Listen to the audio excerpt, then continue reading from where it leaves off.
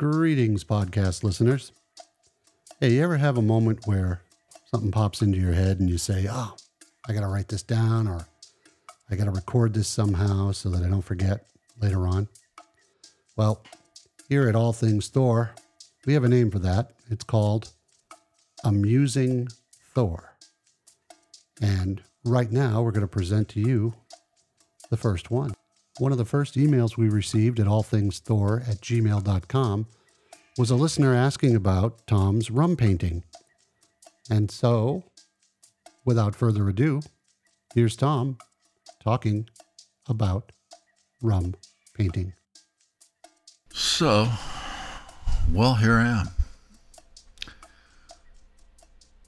In the middle, is it technically the middle of the night? I don't know. What is 1:15? Is it the morning or is it the night? Well, not sure. I was thinking about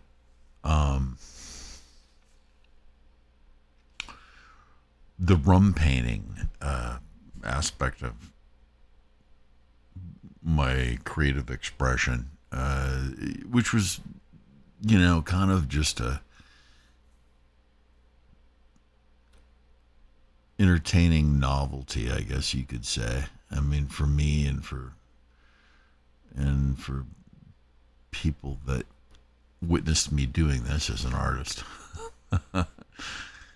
And it all happened, sort of when I was doing a signing in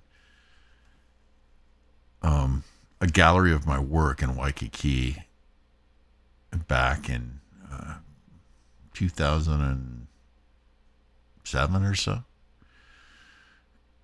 And there was this sort of sarcastic, yet to me entertaining old man that walked into the gallery and started chatting with me. And he remarked that the artist across the street, which was Weiland, which many of you may know this, the guy who paints whales and paints them big sometimes on walls and things, was doing these ink brush sketches of dolphins and different things like that. And this old man asked me why I didn't do this too. And I explained kind of to him that, since Weiland was already doing this, I would not likely do the same thing, and would rather do something original, that was something more, I don't know, my style or my personality or whatever. And he sort of looked at me, and he looked at my paintings on the gallery wall, and he kind of scratched his nose. This was a real character, this guy. And then he kind of chuckled and said, well, Thor, it looks like your paintings have a hell of a lot of tiki mugs and booze in them. Maybe you should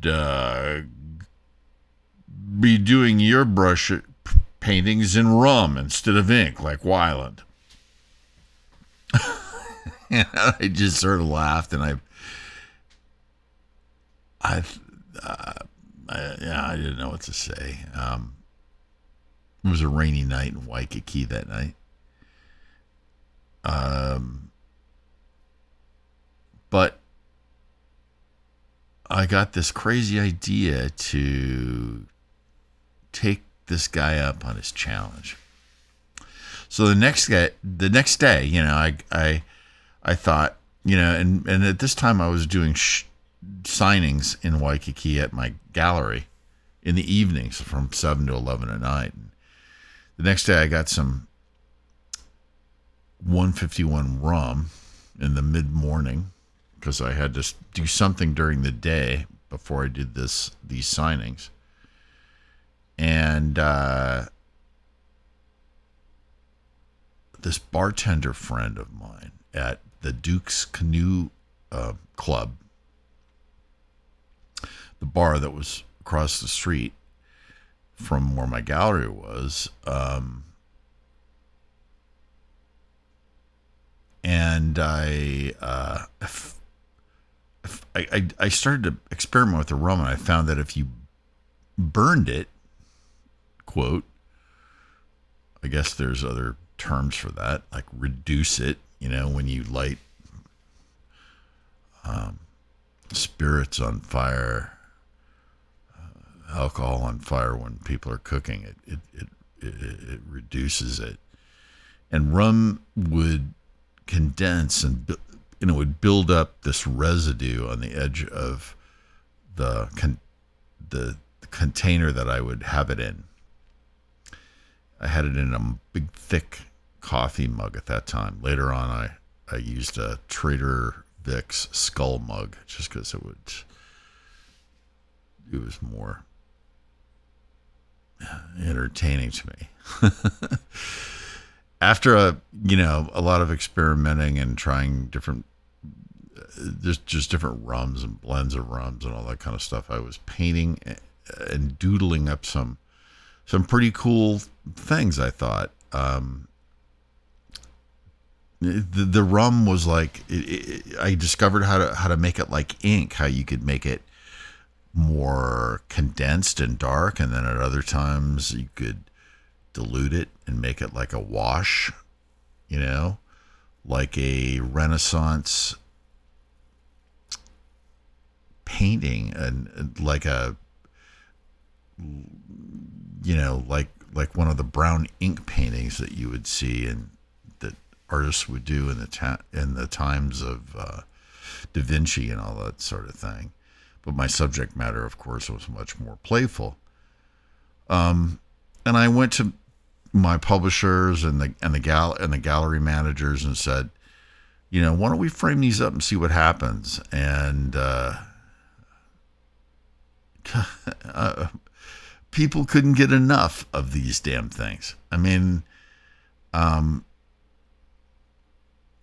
course, they had some videos of me doing it and lighting the rum on fire to condense it and doing this really dramatic presentation, I guess you could call it, as I painted, which is really initially not intentional. It was just that's what you had to do to make the rum do what I needed it to do. You had to light it on fire. and so the rum paintings were born. And I was frankly amazed at the popularity and the fact that I was in a major, I was in Waikiki on the Strip with, other major artists,